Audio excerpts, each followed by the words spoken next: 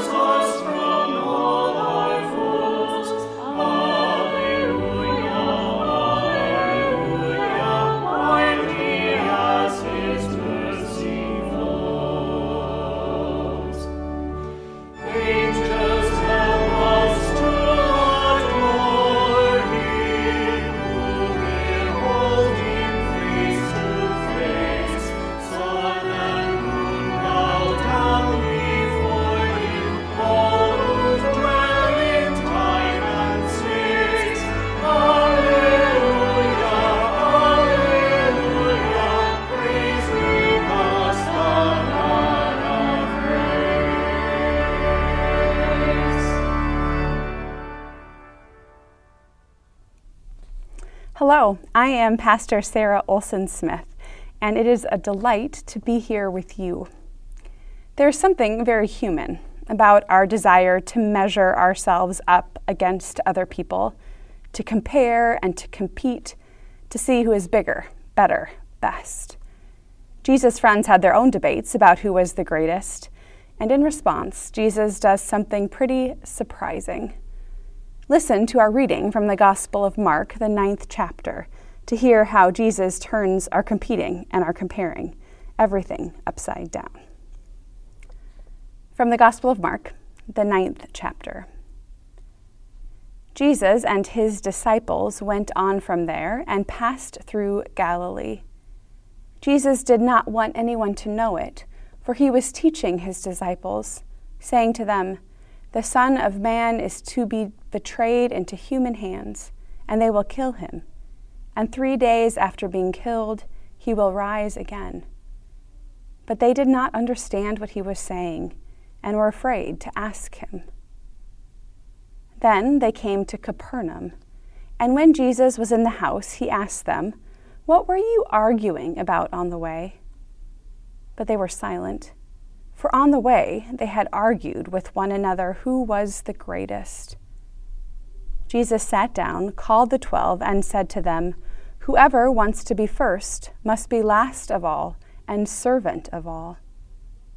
Then he took a little child and put it among them, and taking it in his arms, he said to them, Whoever welcomes one such child in my name welcomes me, and whoever welcomes me welcomes not me, but the one who sent me." The Gospel of the Lord. Well, friends, grace to you and peace from Christ Jesus, our Lord and our Savior. Before coming to the Quad Cities and St. Paul, I lived and worked as a pastor in central New Jersey. And the congregation I served there in North Plainfield, New Jersey, had a partnership with our neighborhood school, similar in some ways to what we have as a partnership with Madison School across the street. The town of North Plainfield, New Jersey, where we were, had a thriving and beautiful Central American immigrant community. And there were quite a few students at our elementary school in town who spoke Spanish at home and at school not only learned the regular reading, writing, and arithmetic of elementary school, but also were learning an entirely new language at the same time. There's a really wonderful English language learning program at that school. And so, when I was asked to become a reading buddy, like many of our members were at this school, I asked if I could be a part of one of the English language learning classrooms. I had studied Spanish in school, and I wanted to practice, especially as so many of our neighbors were Spanish speakers. And I thought the best teachers for me would be elementary school students. They'd be a little bit, just enough above my level that I could learn a little bit from them. So I would go into the classroom, and most days the teacher would be teaching, and I would kind of have a student, and I'd read with them, and mostly they would read to me. I would listen to them, and I'd correct their pronunciation, and we'd chat about their lives in the world. But one day, when I went into their classroom, the teacher had some assessments to do with individual students, and they decided that the best use of me that day would be to read to the whole class. So the students kind of sat in a circle on the floor, and they got me this really great stool and put me right in the center of the classroom. And they kind of very ceremoniously brought me to the center of the room, and they handed me this book to read as I sat down. And I remember sitting down in that stool feeling super amazing and important that I got to, I don't know, they were just looking up at me, and I was feeling kind of amazing and wise and great. And then I opened up the book, and I realized that it was a book that was written in both English and Spanish. It was kind of, one page was English and the next page was Spanish, the same words. And so I knew that I had a challenge ahead of me. So I started to read, and I realized that this book had sort of a repeated phrase throughout it, as many children's books do. And so it was talking about kind of the world and kids and how great they were. And at the end of every kind of paragraph on each page, there was the phrase, "How marvelous," was the phrase. "How marvelous," which is, in Spanish, a little bit of a challenge for me. The word, how to say this in Spanish, is you would say, "Que maravilloso." And I still didn't then pronounce it very well. And so I remember being there with those students and trying to say, "Que maravilloso." And the students just looked at me and just shook their heads, and they stopped me. They said, "Pastora, you're not saying it right." And they'd speak it very slowly, and I'd repeat after them. And so then we would start again, and every time they would just shake their heads at me, and I would practice again, and we just kept practicing. And eventually, page after page, the same phrase, repeated and repeated. There was one point where I actually tried to turn 4 pages at a time, to skip ahead. But there was a kid in the front row who noticed this trick, and I had to go back and go through every single time. By the end, after lots of practice, I got to the very last, "Que maravilloso," and they cheered. They said, you kind of got it, Pastor. You kind of got it. And they were so proud of me. I think in part, not just for sort of getting it, but for continuing to try. As I sat there that day, I think in some ways what I learned was not just the pronunciation of one word, but the kind of joy of being put in my place. I was sort of shrunk to size that day from sitting there feeling so proud of myself on the stool to practicing repeatedly over and over again with a bunch of 7-year-olds how to pronounce a word. My inflated pride became deflated. They weren't impertinent or disrespectful. They just wanted a word they knew to be pronounced correctly, and they believed in me. They believed that if I practiced enough, if I worked at it, I could get it right. And in that moment, the teacher became the student, and the students became the teachers, and we were all learners together, dependent on each other in a sense of mutual care, working towards becoming deeper in connection, but also in our learning. I thought about that story as I read about Jesus with his disciples and that little child so long ago.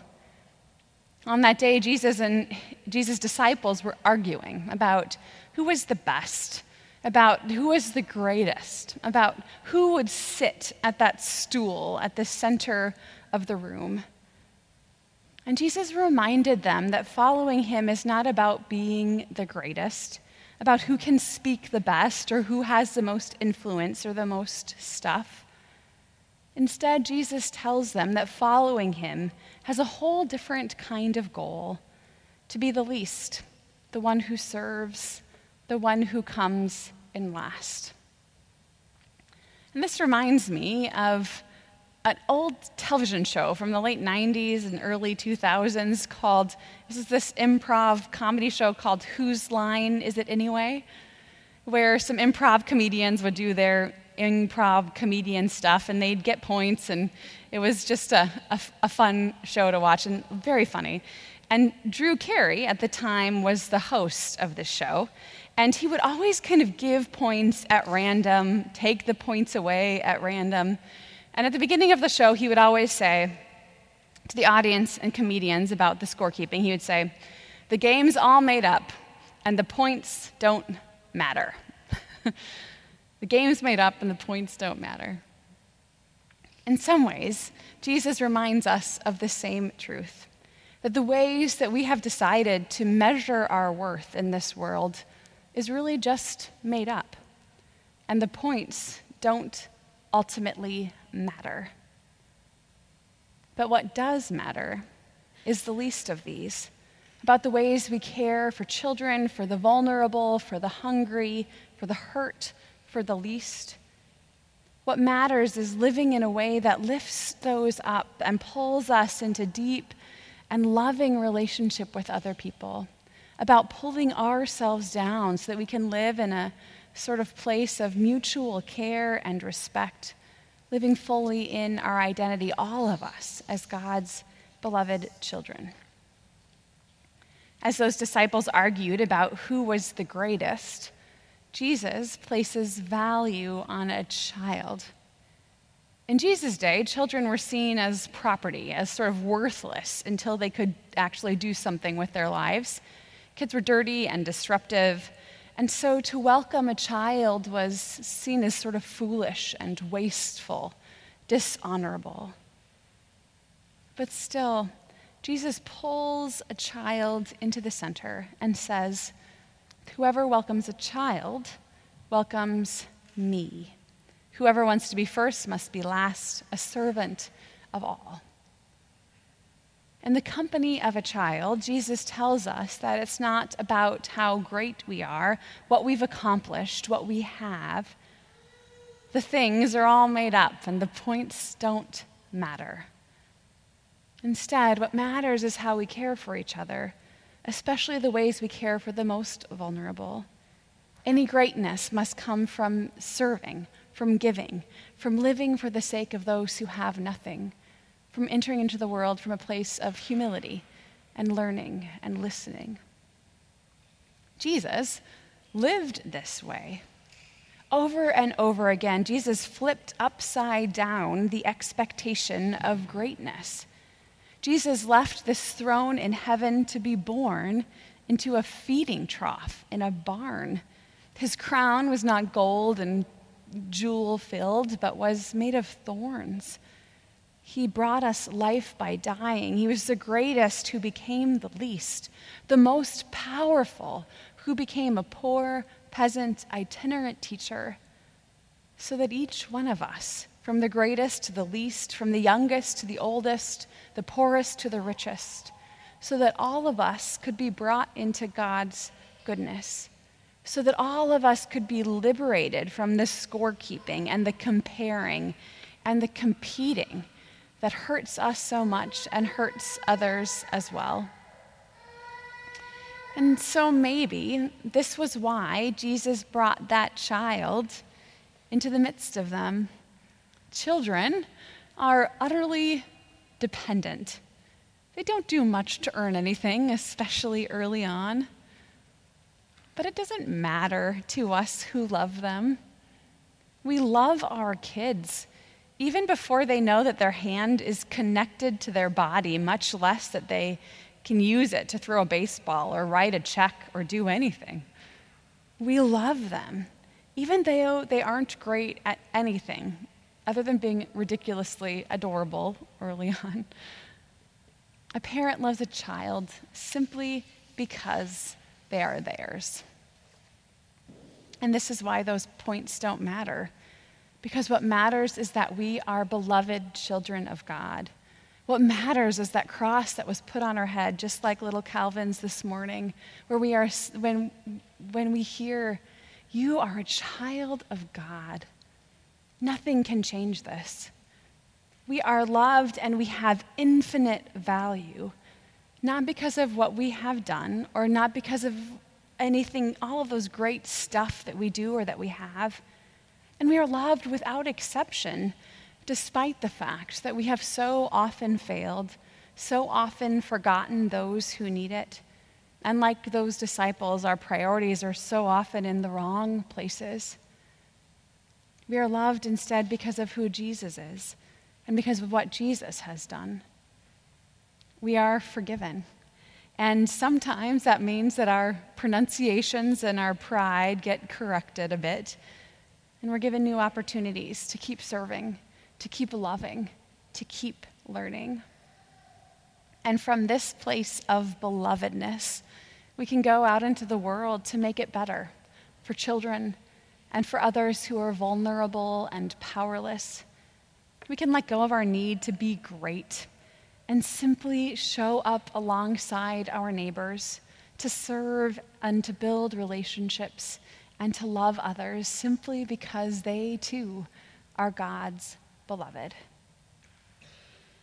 Jesus frees us from this impossible task of being the greatest. The game is made up, and the points don't matter. We are free to rest in the arms of our God who loves us for no good reason except that we are God's own. And to this, we can say, properly pronounced or not, que maravilloso, how marvelous. Amen.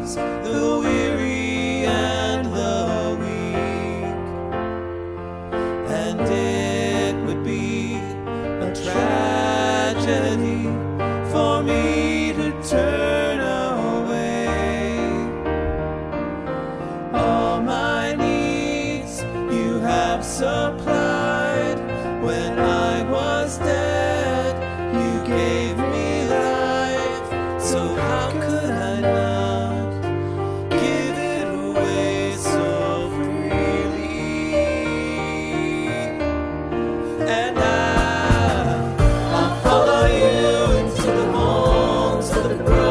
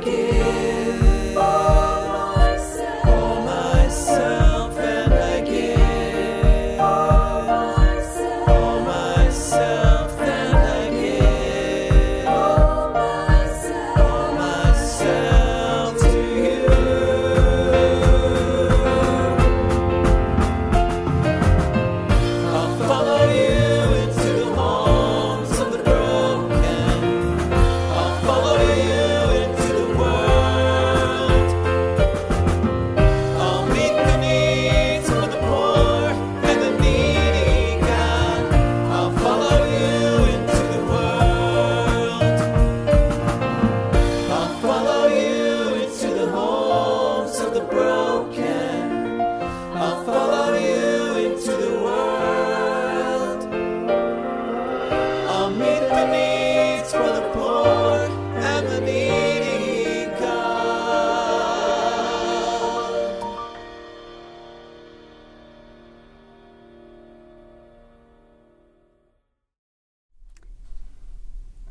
Now we turn to God in prayer, saying those words Jesus taught us in the Lord's Prayer.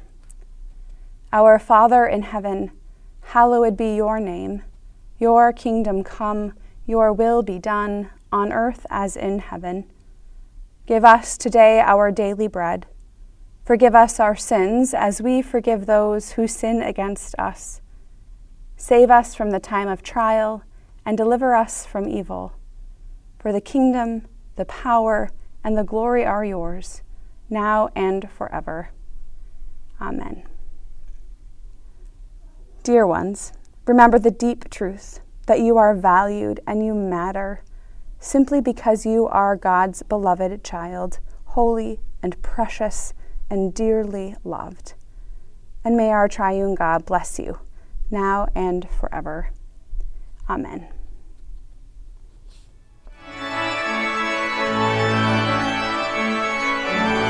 I hope you've enjoyed this podcast, and thanks for your support of the ministries of St. Paul Lutheran Church. Our commitment to projects that lend hope to other people stretches across the country and around the world. We hope that in a good way you feel a part of that reach. Tune in next Thursday for another edition of the St. Paul Podcast.